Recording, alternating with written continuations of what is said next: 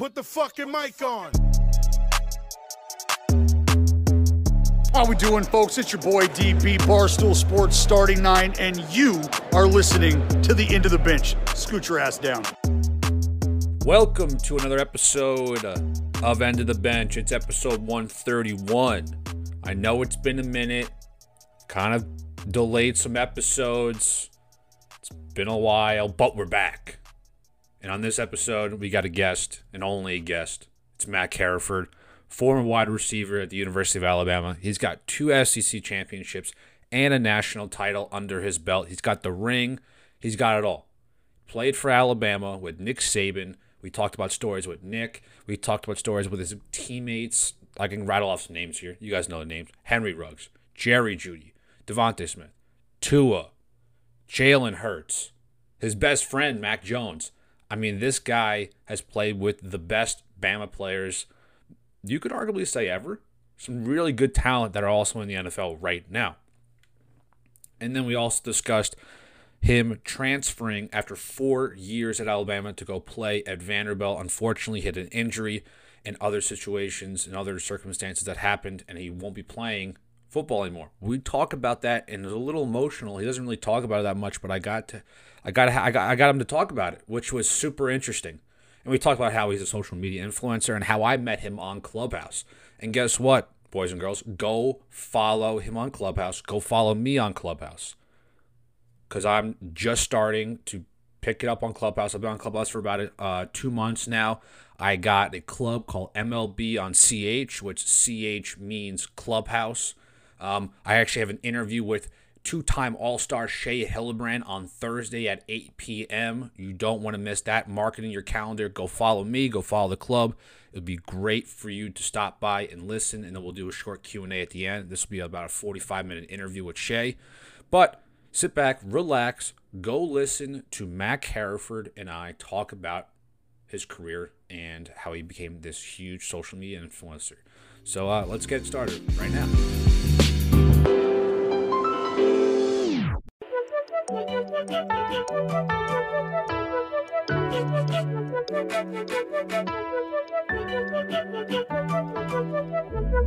Today's guest, we got a 2-time SEC champion, a national champion. He is a celebrity on Clubhouse.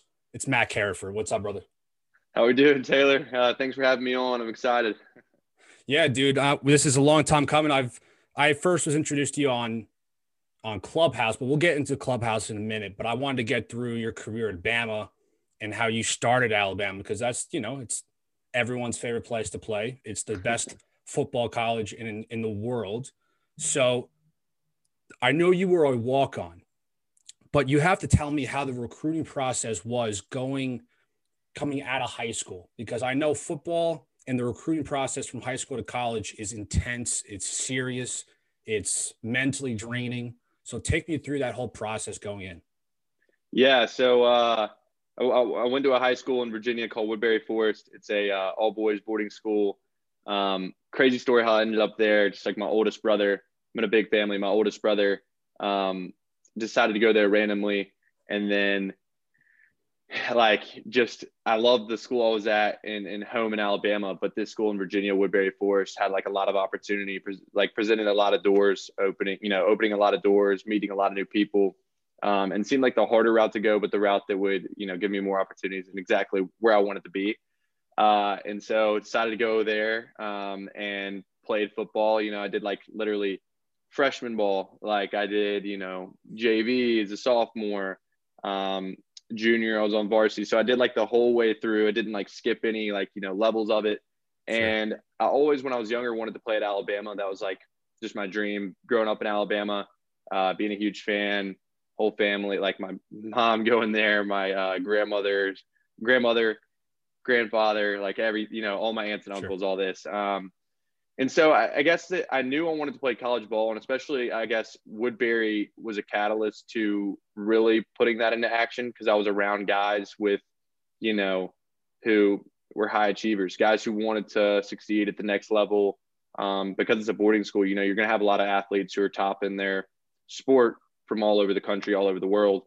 And I guess in high school, my junior year, I started driving myself to camps. My parents absolutely loved the way they kind of did my whole recruiting thing, which was instead of where like you had these kind of parents who were at every game, all this stuff, you know, they would come obviously from Alabama whenever they could. But for camps in the summer, when I was going to these like what you call satellite camps, which is say, for example, I went to South Alabama satellite camp.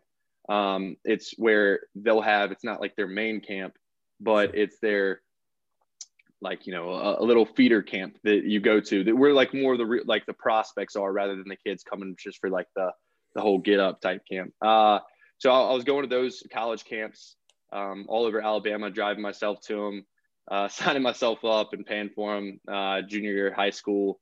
And then senior year comes around, had some weird situations with like some guys on our team. Someone got injured over the summer.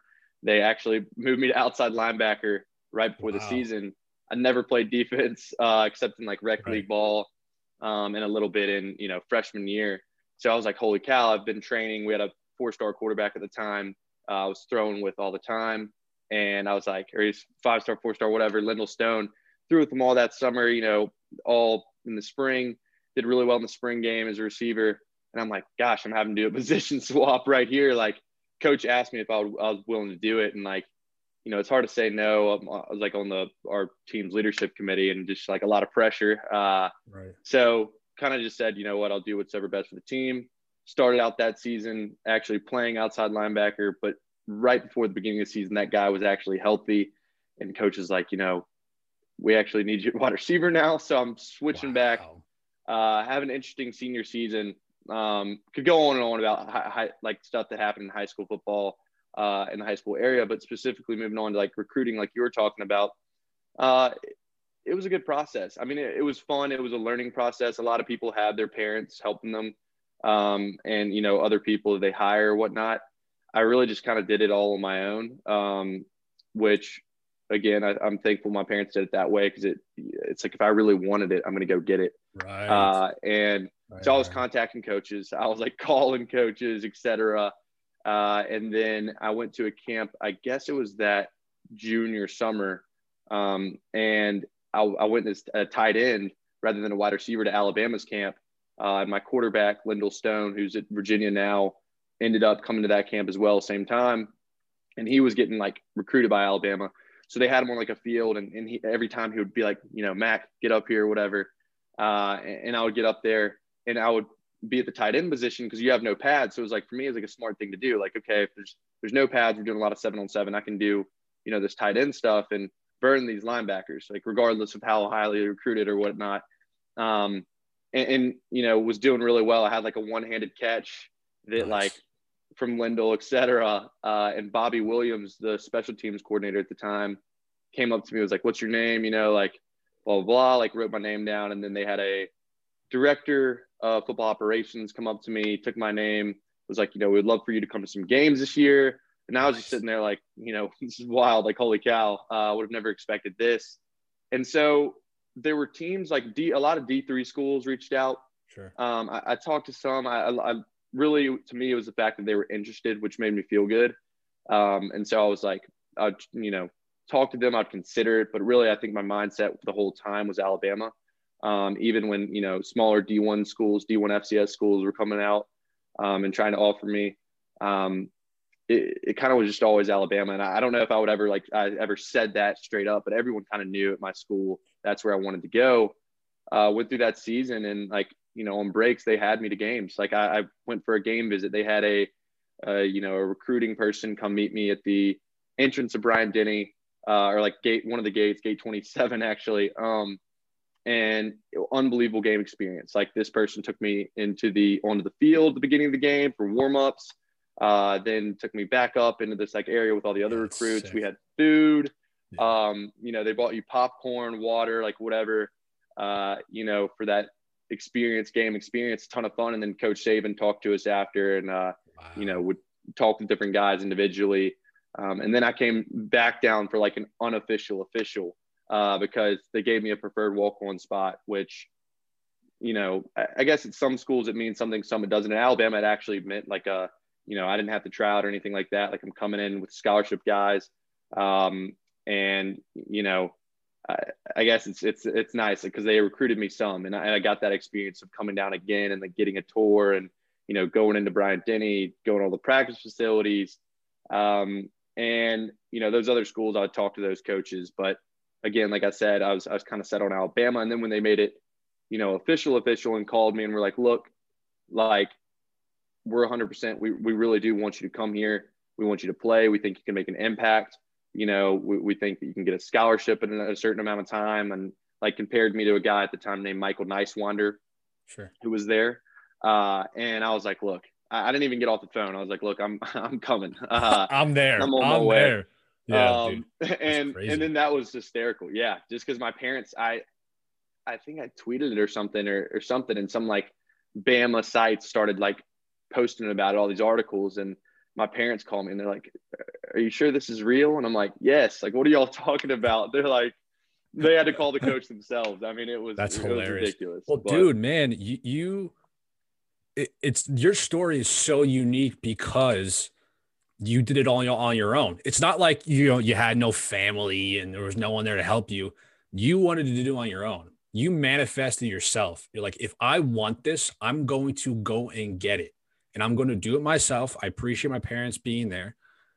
But you don't hear this story that much, where going into camps that seriously people are invited to, big name recruits, like you were saying, big name guys that are going to these D1 powerhouses. And then you show up, you got to have this little chip on your shoulders. Like, look, I'm doing all this shit by myself. That's got to be like the benchmark of your professional business career as well. Cause like, it kind of shows people in the business world that like you can do it on your own and you can get the shit done. So that must have been a super proud moment for you when you put the pads on for the first time at practice. All the hard work, all the stuff on your own, your family's behind you, and you actually did it. I'm sure that must have been absolutely like a breath of fresh air almost, Yeah, absolutely. I mean, it definitely was.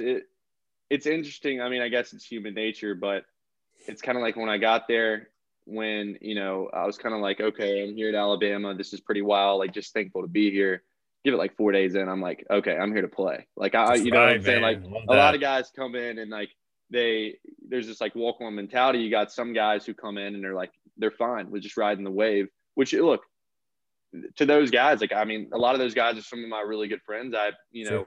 I respect them. They're doing their job at practice, but they didn't have that want to like get out there. And I thought I could compete, like I said, a couple of days in, it was like I had new goals and new dreams and new aspirations. So I couldn't even get a breath of like, oh, this is awesome. I don't think I'd even honestly, I guess the first little couple of days maybe, but really it was just like my mind just reset and was like, on to the next thing. And I was like, I can do this. I can do even more and accomplish more. But yeah, it's pretty amazing. And it's, again, I during the time I was like, told my parents, I wish y'all would do something like that, they like call some coaches, because these other parents are calling coaches. They're like literally getting their kids offers. And I'm going to like these combines or whatnot by myself, like trying to talk to coaches at my high school to drive me to them or whatnot. And like, but I'm so thankful for that, because they just kind of laid the building blocks of just what it means to work hard and really want something, and just put those things, in front of me, and just showed me like love and encouragement and just support. And it's like that, which made me able to accomplish those things. And like, I wouldn't have had it any other way. Well, it's a huge character trait. Look, I've known you for about a month or two, right? On Clubhouse. First time actually seeing your face in person. I'm hearing more stories about you and your character. You are a go-getter. You will get it done, however, in what way possible. If I'm going to get what I want, I'm going to achieve my goal, I'm going to get it. And I'm sure Saban and the rest of the staff and your players and your other teammates love that about you, because from what I've seen, you are a leader. And I know you weren't a starter. You weren't, the Henry Ruggs or the Jerry Judys of the world, right? But I'm sure you were one of the leaders that guys went to for on or off the field issues or personal things, whatever. I'm sure am I correct? Yeah. Oh, absolutely. I enjoyed that a lot too. Like, I just love that that's part of one of the reasons I love the sport of football. But yeah, absolutely. There's guys I had relationships with off the field, really all of I loved all of my teammates, but, Sure. I would consider myself a leader. I don't really like to say like, oh, I'm a leader or whatnot, but there's guys who definitely, would probably say that like I had an impact in that kind of way, or when I walked in the locker room, or, the standard I tried to hold, whether it be like keeping the locker room clean, or, sticking after to help the janitors do something, or just treating people with respect. Like a lot of the staff, that was one of the main things, is just like showing that, like, like everyone is there, everyone's trying to work hard, and everyone's a crucial part of the program, regardless of their player, coach, janitor, and like nutritionist. But so, yeah, I tried to lead by example a lot in that way, and just be the best teammate I could be. So I definitely enjoyed that. And yeah, guys, definitely, I still talk to some of the guys today who are still there, Sure. help them with some stuff. So, I mean, you got to play with some of the best players in Bama history. I'm telling you. I mean, what am I saying? You fucking know already. Like, you got Henry Ruggs, you got Jerry Jeudy, Josh Jacobs, Tua, Jalen Hurts, your boy Mac Jones. I mean, like you have a bunch of guys that you've played with. If it's either the quarterback side, wide receiver side, tell me a story. I know there's millions of them, but tell me one of your favorite stories, one of those guys, or maybe a player I didn't mention over your 4-year career at Bama. That's a toughie. Let me think. There's a ton of good stories. I would say one, and I've told it to some people before, but just one of the stories I love about somebody that kind of just expresses or shows who they are. It's the reason I had so much faith in him this year when he was at Alabama, as Mac Jones, is you have a guy who comes in, and I tweeted a picture a while back, and he looks like a twig. Like he literally looks like he should not be. I mean, I saw that photo. I saw that. Walk-on. Yeah. Mac Jones is a scholarship guy. It looks like he's not even in 10th grade yet. But he comes in there, and right.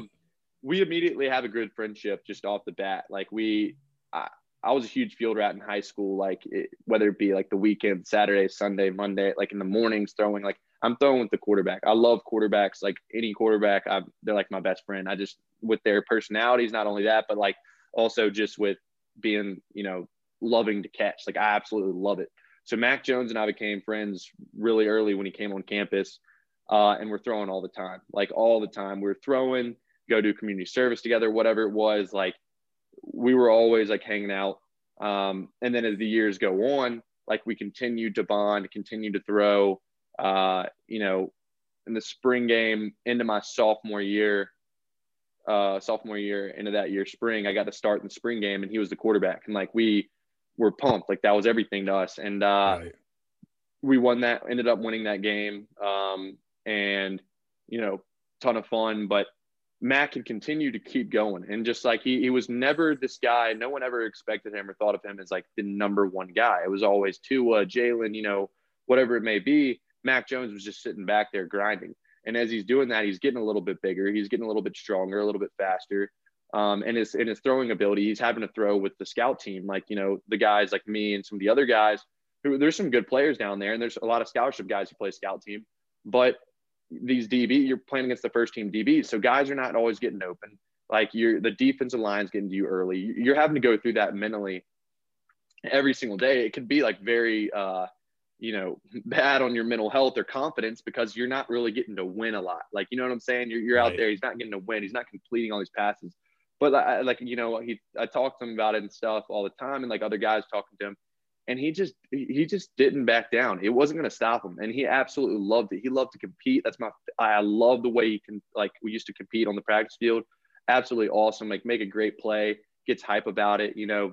He could be a little emotional back in the day.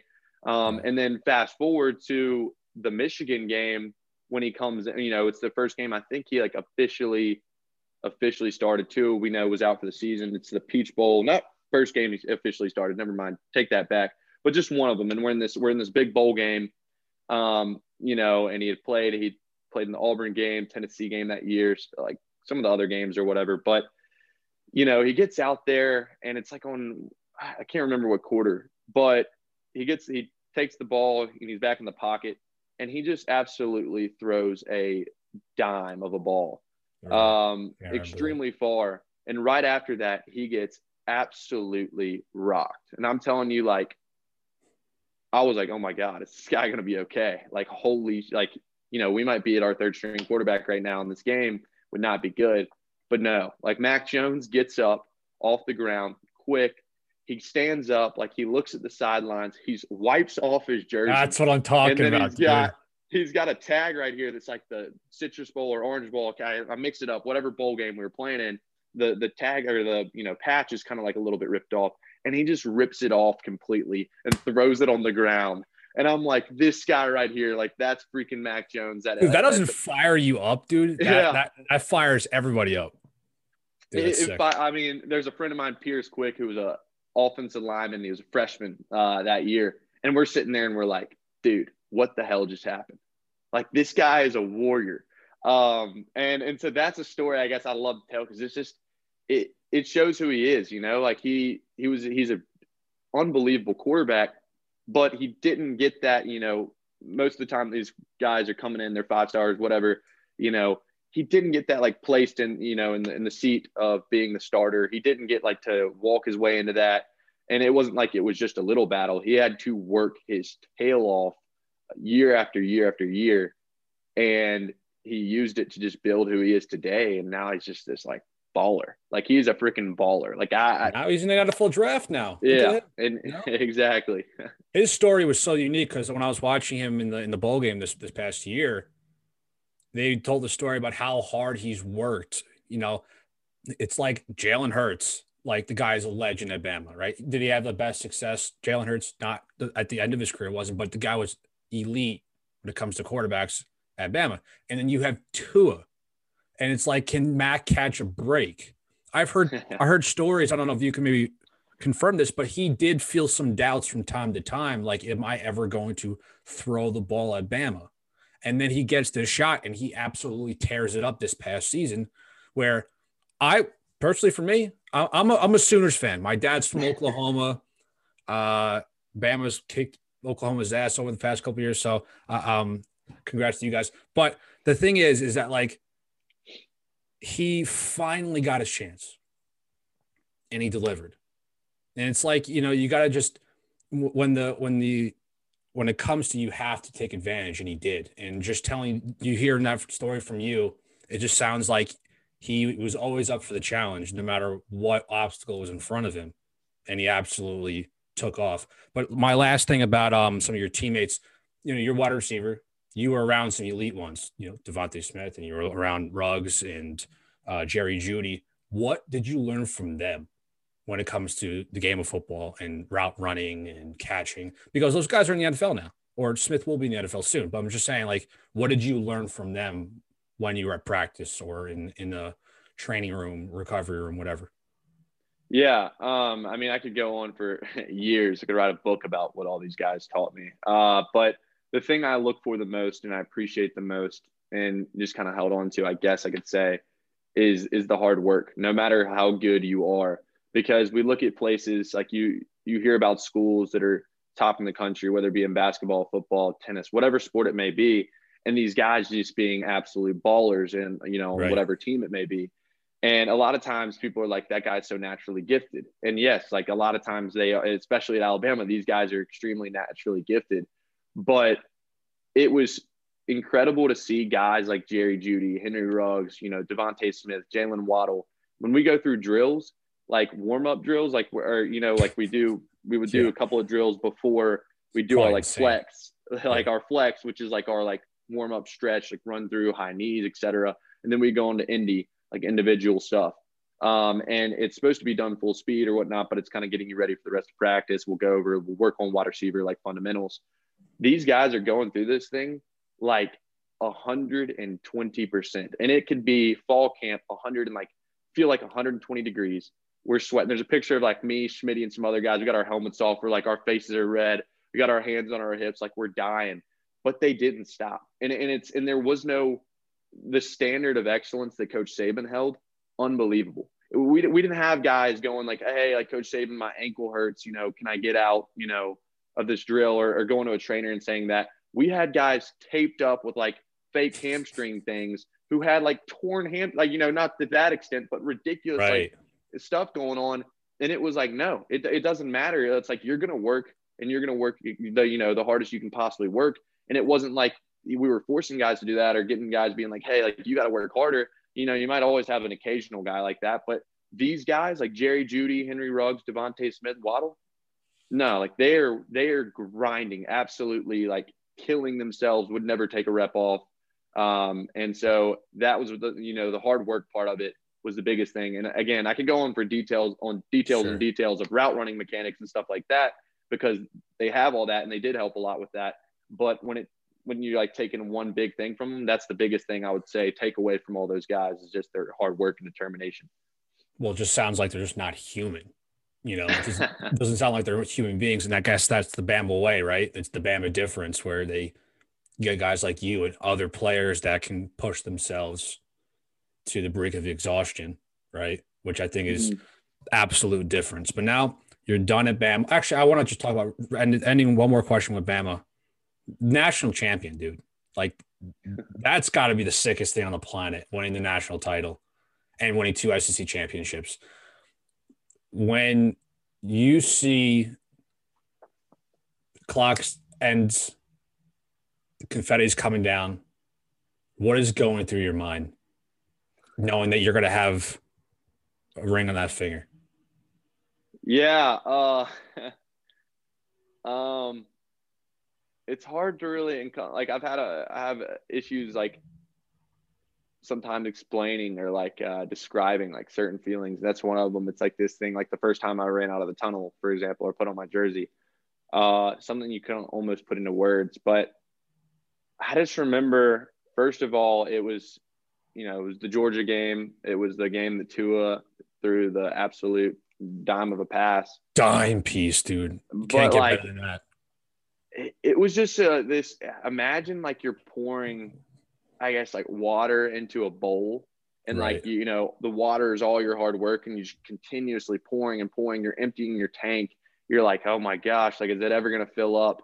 And then that bowl just eventually just flooding over, all that joy and emotion and like everything you put in all in this one thing, wow. Just coming together like all at once. And there's a picture, I'm in the background of it, like doing like the number one running across the field. Like Damian Harris is like kind of close. We're just going nuts because it felt amazing, but it almost felt like at the same time, it sounds weird. Like as happy as I was and everything, like we earned it. Like, and I know a lot of people can say the same thing, but like, yeah, like we just grinded and grinded and grinded. And just to see my teammates so happy and see the success pay off, like, again, it's hard to explain. I really need to work on figuring out the words to explain the exact feeling, but it's something I'll never forget. And like, I can just literally remember step by step, like getting up, grabbing my helmet, like the certain steps I was making, everything, and just celebrating with all the guys is unbelievable. Well, it's funny how you say you can't describe it. It's hard for you to talk about it. I mean, it's pretty normal, to be honest with you, man. The fact that it's something so special to you that you can't even find the words to it, that tells me everything. That it's a moment you've been dreaming of your entire life, wanting to play at Bama since you were a kid. You finally get to walk out of the tunnel, helmet in your hand, that Crimson Tide jersey on, and then you win the one thing that your entire team has worked all year for.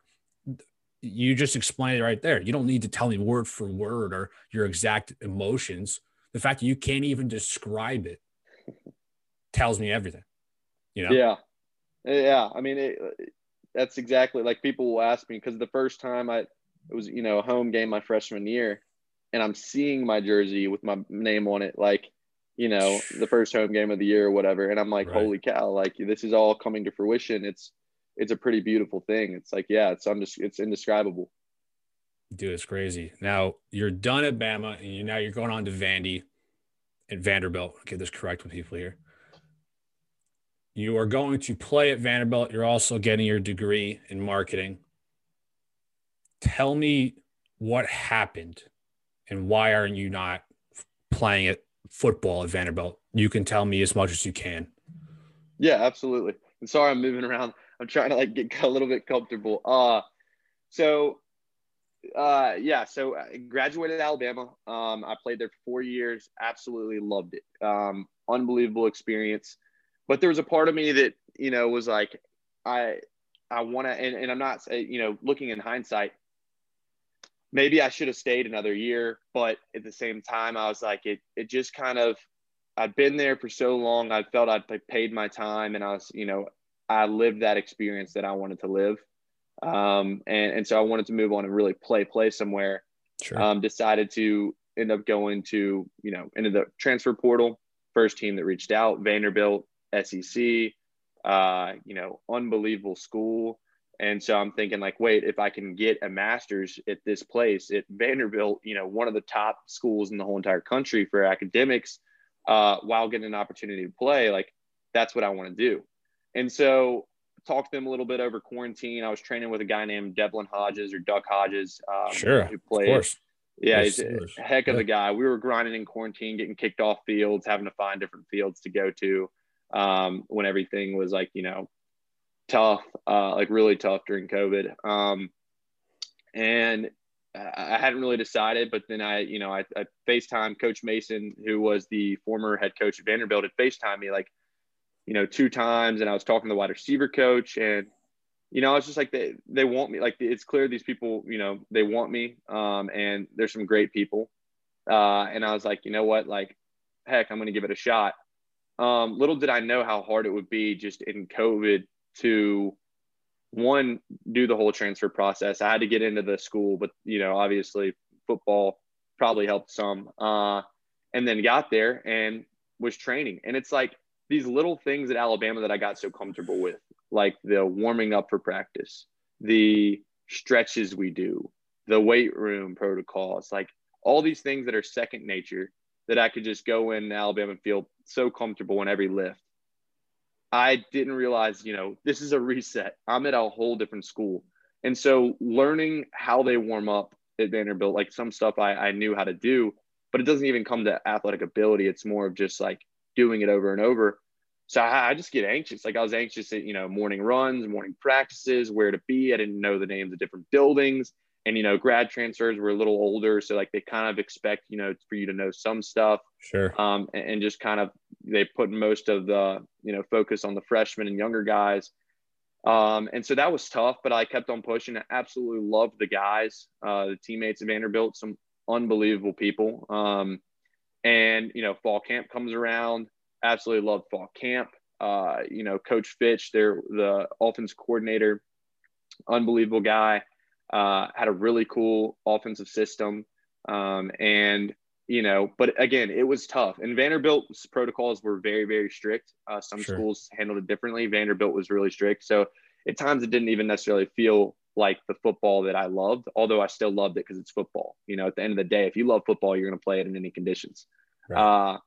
But then nearing the beginning of the season, I start having some hamstring issues. Actually, in the warm-ups of a game, just like that, and my hamstring just, I was like, okay, do I just, I didn't really want to tell anyone about it. I put on a sleeve, but it was absolutely killing me post game. I couldn't even do anything. Like I couldn't go, we weren't really allowed to go out or anything like that, but like go see some of my teammates or hang out with them after game. I couldn't do that. Like I literally went straight to my, apartment. I put on ice and it was killing me. Like it hurt so bad. I was in a lot of pain. And so, yeah, I found out that I injured my hamstring, and this is the very beginning of the season. And so I'm then having to rehab for like 3 to 4 weeks. And I'm thinking, okay, like 2 weeks has gone by. Like, this is going to get better. Like, I've got to be like somewhere close. I've never had a soft tissue injury. And then I had my grandmother passed away, and I had to go to the funeral via Zoom, which is like just a weird thing. And like, I really wanted to be with my family. But my dad was, and my parents and I were talking, and just how much she wanted me to be at Vanderbilt, and everything like that, and be here for this last season. So I actually spoke at her funeral in Zoom. And then goes by like a week and a half, 2 weeks later, I'm still rehabbing my hamstring, and I'm just kind of out of it. I'm going every morning to get this done. I'm working extremely hard to get it back, but it's just not, their training staff is unbelievable, and doing everything possible. And I'm listening to all these different things, but it's just like mentally and physically, I'm not doing it. Like I'm trying to go out there and, work on doing routes or something, and it's not there. And then my grandfather on my mom's side passed away. And, like those 2 weeks later, and I'm like, well, shit, like this sucks. And in perspective, my life's amazingly blessed. I understand that a lot of people would want to be in my shoes and the place or situation I'm in. But for me personally, it was tough. Like I was already enduring a lot of pain and loss, and, hadn't really even sunk in from the first loss I had. And then my grandfather passes, and extremely close to both of them. So it's like, it made the whole situation really, really hard. And with my hamstring, I'm like, okay, so let's see if I go back for a funeral or go to see my family, because I need to see my family, I'm going to come back and have to quarantine for 2-3 weeks, and still don't know if my hamstring is going to be 100%. And so it's like, at that point, the season's almost over. Is it necessarily worth it? And I prayed about it, talked to my family about it. And just thought, you know what, like at this point, it's probably going to be best for me to go see my family. So I ended up opting out, going to see my family, and, being with them, and then coming back and trying to continue doing, school and train as well. You did something really hard for you personally. You ended something that you loved so much because you wanted to be with your family. I applaud you for that. I'm so sorry for your loss. And for people to recognize an athlete going through, look, all of us during COVID had a tough time. I can't think of many people that had an okay time during COVID, right? But for athletes, it was especially hard. You had guys that it was their senior season and it gets canceled and they can't play their final year. That's hard. Or guys like yourself who get hurt, and it's like you can't just go home and come right back and start rehabbing. You gotta do a 2-week waiting period, and that sets you back another 2 weeks of rehab. Then you have to go add another couple weeks onto it. So for you to make the decision that family is first before your passion and your love for football, I applaud you for that, man. That is a tough thing, a tough decision, and yeah, good on you, man. That is really tough, man. I appreciate it. It's been it definitely wasn't easy. It's definitely left me in kind of a funk after it.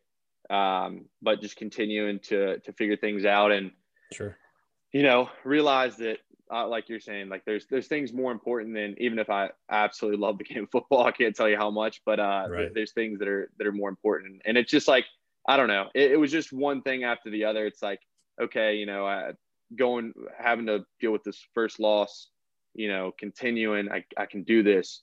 Injury kicks in, like, okay, there's two things, but I still love this game. I'm not willing to give up. I can do this. And then it's like at a certain point, then, you get this other loss, and it's like, is it really at this point versus like, I can do this, or really what's best? Like what's best for me personally? And that's when I had to decide, what, it's not like giving up. Cause I get this image in my head that's like, oh, I'm giving up if I don't. No, man, you didn't give up, dude. Come on, stop with absolutely. that. Stop with that. No, but that's something I had to like figure out. And then when I came to that conclusion, like, okay, yeah, this is not, then that's what I did was best for me. And, obviously right now, again, it's left me in it's been a whole weird rest of the year, but, I'm thankful I got to see my family, and, just, I know later on I'll appreciate the things and decisions I made today. You made a great decision, and you also had an unbelievable career to begin with. I mean, you played at Alabama for God's sakes, right? Not many people can say that. But to get to right now, where I met you was Clubhouse. You are a Clubhouse influencer, celebrity, whatever you want to call it, and I don't want to hear it, dude. You're in every room. Everyone loves you. What was the reason you joined Clubhouse? Because I see you're big on TikTok, you're big on the gram, you're big on Twitter. Was it for networking purposes, or was it for just for fun? And for people at home that don't know what Clubhouse is, get on it. I mean, Matt can tell you, get on it. It's a great time. If you want to network or you want to have some fun, it's perfect. But tell me, like, what was the decision behind joining Clubhouse, and when did you do it? I think you did it in January. January. Yeah. So, you know, I have a friend, Will Weinbach, who's on there, who told me about it like kind of a little while back. Was like, you got to get on this app. I'm like, okay, like, you know, I'm busy, but it sounds cool. And then a girl I've been helping out and I work for kind of with music named Bailey Coates. She's from Birmingham, Alabama, a pop artist. And she told me, she's like, hey, look, you know, I'm going to send you an invite for this. I think you should definitely get on. Would love for you to check it out, you know, and tell me what you think. Maybe we can come up with some ideas to utilize it and strategize. And so I said, okay, you know, shoot me over the invite or whatnot, and jumped in. And like literally no one really told me what was going on. It's just kind of like this, you know, my friend Will invites me in this room. It's like 400 people talking about social media, how to build your brand. And he like brings me up on stage. And then here I am, like on my first day, talking to, you know, 400 whatever people about how to utilize TikTok, how to, you know, brand yourself on TikTok. And I'm like, this is kind of cool. And I enjoyed doing it. And then like as time went on, it's like, okay, there's more than just these like Instagram and social media secrets rooms. There's actually rooms talking about sports. So I started kind of making some sports rooms. I wanted to connect with some people in that field. And I don't know like what the skill would be or quality, but I found that I enjoyed and, you know, had some skill at being able to create spaces where people felt comfortable talking about different things or who they were, but also with some sense of structure and ability to like move the conversation from one thing to the next without having any kind of, you know, ill intention for myself or getting anything for myself of like, look, this conversation is going to get me this, or this thing is going to get me this. I really just truly loved starting up conversations and then helping people get a voice, like, you know, who had a voice. Like, obviously I'll chime in occasionally or whatnot, but I think that's like one of the key things that I really loved is like, I could start something from just my heart, who I am, you know, and really respect others and love others. And if I'm doing it out of love and respect and start these spaces, then they just tended to fill up. And like, you know, people came in and I guess, I don't know, like I started to whatever, just be in all kinds of different rooms. Dude, because your rooms are funny as hell, man. I got to say, dude, I mean, you have the Game Changers room. You founded that one. You have the Alabama Football Club. You founded that one. But the Shoot Your Shot rooms, dude, that's what I was like. I think that was my first like big room I was in. And I saw you and a bunch of other moderators on. I was like, there was like, I don't know, 600-700 people in there. I'm like, what the fuck is this, man? Like shooting your shot in general is already tough already, but do it in front of a bunch of people. And I did it. And I was laughing. And you know, it's what's the beauty of Clubhouse. You can put yourself on mute and in the background, you can be like this, like super cringed out of your mind because like some of like the mood, like the shoot your shot methods that some of these dudes do, or these women do, or whatever, it is just sometimes some of them are awful and it just makes me laugh. But I think that's one of the coolest things about Clubhouse is that you have rooms for business, or you have shoot your shot rooms, or you have rooms about NFTs, which that's like half of Clubhouse to begin with. And now you're getting celebrities like, I know Blau is huge on it, and Gronk was just on it the other day, and Scooter Braun's on it, and you're getting other athletes too. But do you see Clubhouse staying as big as it is when kind of things start getting back to normal? We can actually individually meet each other and go hang out at bars and so forth. Yeah, so it's a good question. It's something that I ask myself a lot, and a lot of people talk about. I don't even know if you've noticed, I haven't been on much at all in the past probably like 7 days or whatnot. Are you drained? I wouldn't say drained from Clubhouse, more of just got a lot going on in life. So it's like I'm trying to figure out different things, whether it be like personal stuff, family stuff, school, you know, job, whatever, all these different directions. And so it's like I realize like I got to kind of focus up on these things and figure them out. I got to stop spending so much time on Clubhouse.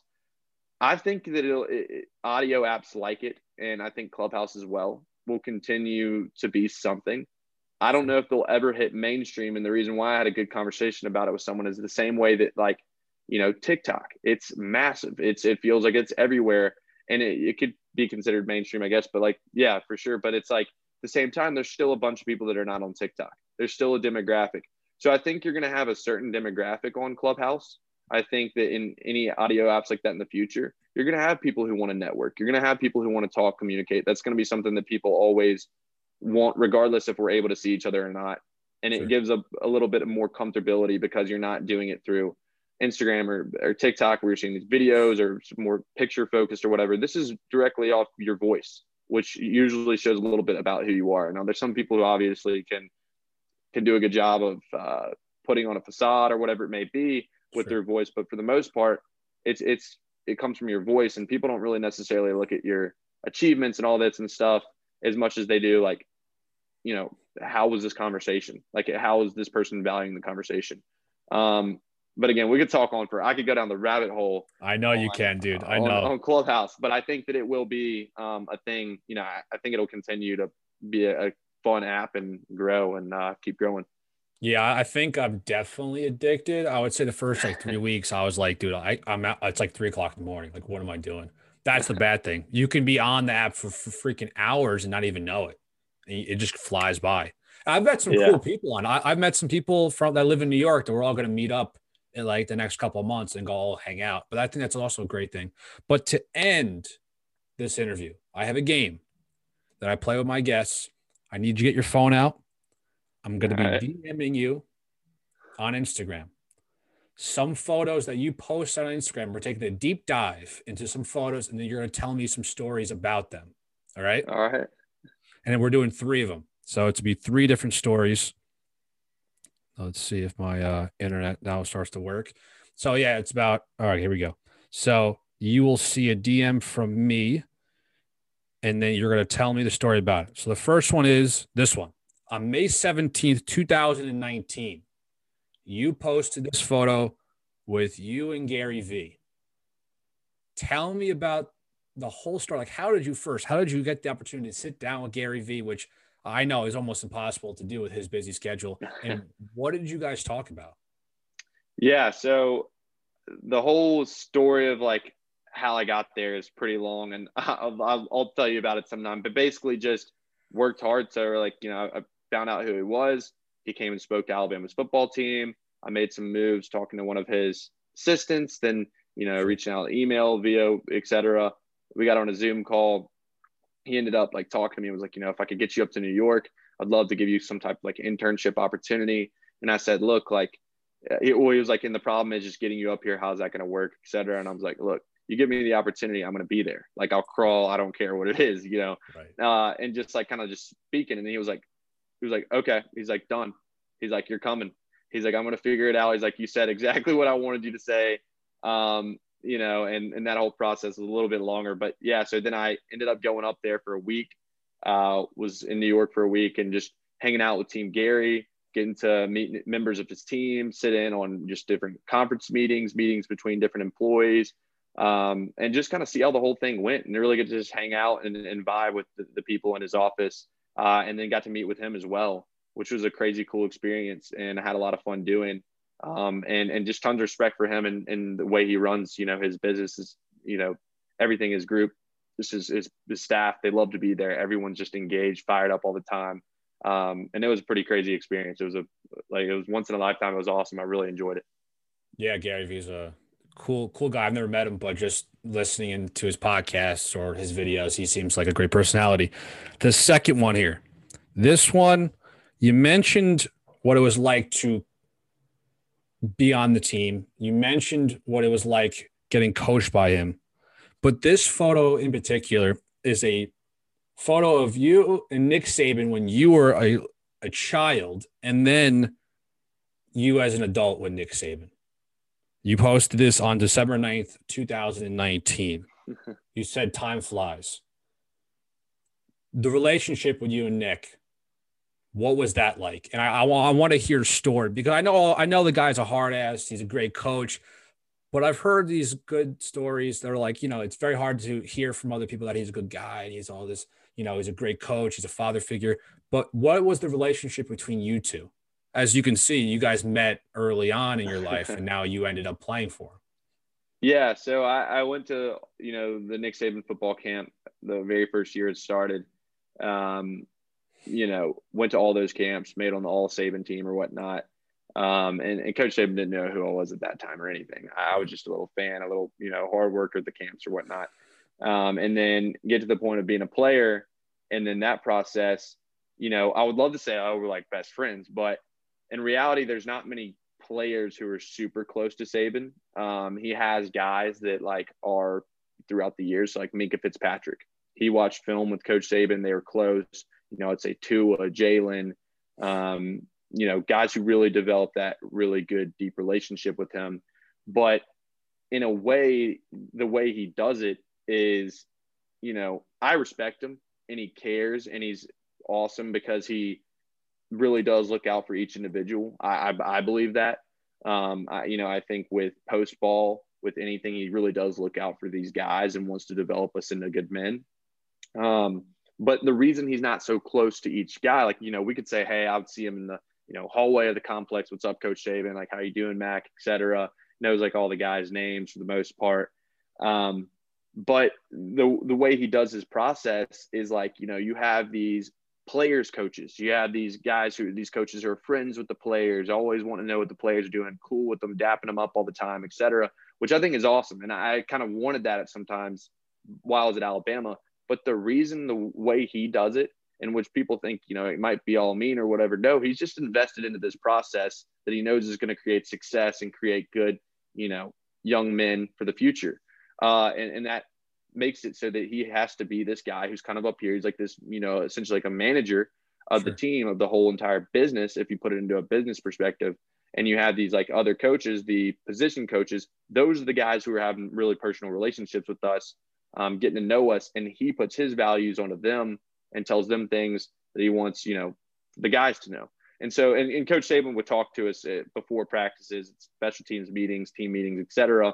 And he's always on the field chewing people out, hysterical. Like the things he used to say are, absurd. It's freaking awesome. But I've always loved those kind of coaches, and just he's hard on guys, and he requires a standard. No matter who you are, you got to do things the right way, and treat people right. And yeah, he just that. So my relationship was, obviously it was my coach, but it's not like I'm like buddy with him or anything like that. I wish I knew him better. But I realized there was a reason for that, why he does that and does things that way. Well, that's why he's had all these national championships and he's the best coach of all time in college football. Last one here, you posted this on November 28th, 2019.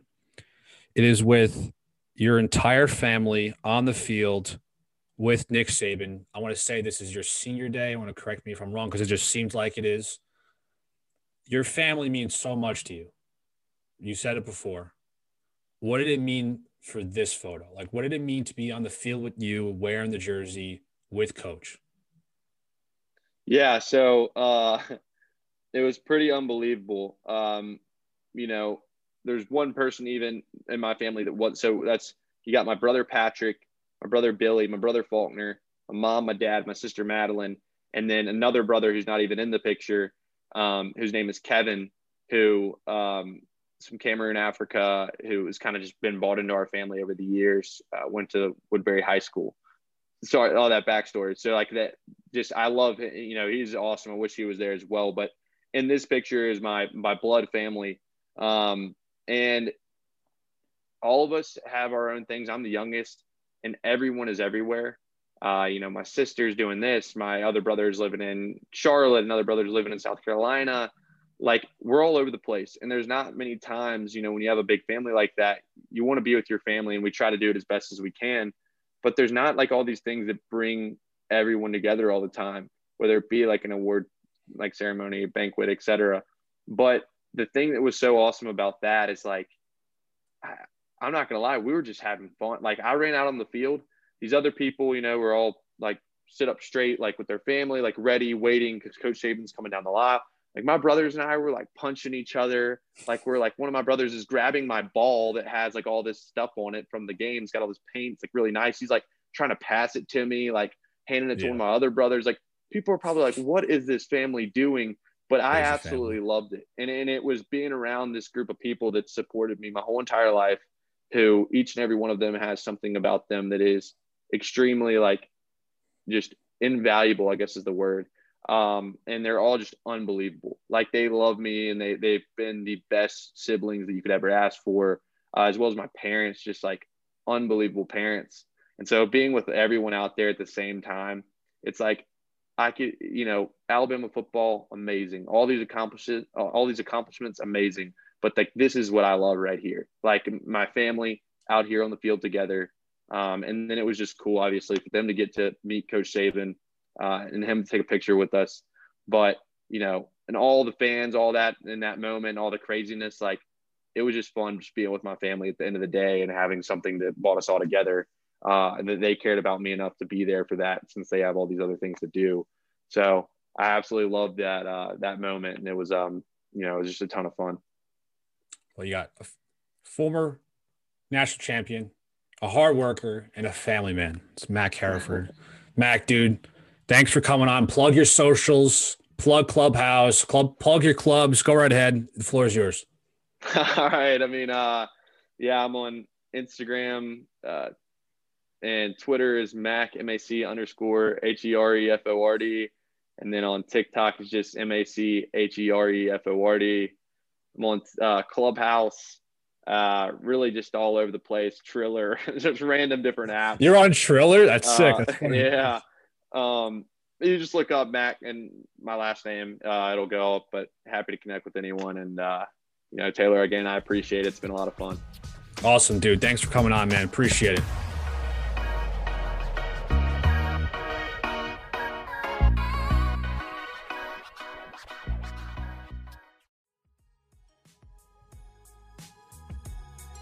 Shout out to Mac Hereford for joining the podcast. Awesome interview with Mac. If you want to go watch the interview with Mac and I on YouTube, it is up right now. Just type in my name, Taylor Ringgold, and you will find my YouTube page with Mac Hereford and all the other interviews I've done over the past year and a half on the podcast. It's on YouTube. I know you guys might not know that, or you do know that, but if you don't, it's there. It's awesome visuals. I make social clips as well that are a little more interactive and has a better visual to some of the stories that my guests tell. And we got more interviews coming soon. Actually, next episode, I'll be interviewing the head venture of the Sway House. If you don't know what the Sway House is, it is a TikTok house with guys like Griffin Johnson and Josh Richards and Bryce Hall. There's a couple of guys I mentioned. But Marshall Sandman is the man. He is the head venture of the Sway House. He has a big role there. He's also worked for Warner Media and Goldman Sachs. It's a little different. It's not really on the sports side, but it's more on the entertainment side. Something different that I'm not really used to, and not really used to interviewing people like him. But we found each other on Clubhouse. I thought it was super interesting. I heard an interview that he did on Clubhouse, and I was like, you know what? I think I got to interview this guy too. He's got a really cool background, different side of entertainment. And I say, you know what? Fuck it. I got to do it. And guess what? He's on the podcast next week. I'm actually interviewing him tomorrow, which is Wednesday. And it's going to be great. Be out next week. They'll also be on YouTube as well. But if you want to see more content from me, go follow me on YouTube. Like I said before, just type my name in on YouTube and you'll find my YouTube page right there. Go follow me on Instagram and Twitter, Clubhouse. I'm all there. We got an interview with Shea Hillenbrand on my Clubhouse Club, MLB on CH, on Thursday at 8 p.m. Eastern Time. If you missed that, it's no problem. We'll have more interviews with baseball players on my baseball club on Clubhouse during the whole regular season. Of course, we'll also talk about a ton more baseball there. I know I'm just plugged a ton, but I know we usually do. You guys usually hear me talk about topics that happen in the sports world on the third and last part of the podcast. But today, we're not going to do that. It's been a while since I did a pod. I'll just treat you guys to the interview. And then next week and the weeks to come, we'll do more of the topic-based discussions with sports events that are going on in the sports world like I've always done. But this time, we're just doing the interview with Mac. Hope everyone has a great rest of their week and a great weekend. Shout out to Mac Hereford for coming on the podcast. And you will see more interviews coming soon, including next week with Marshall Sandman. All right, everyone have a great week, and we'll see you guys next week. Peace!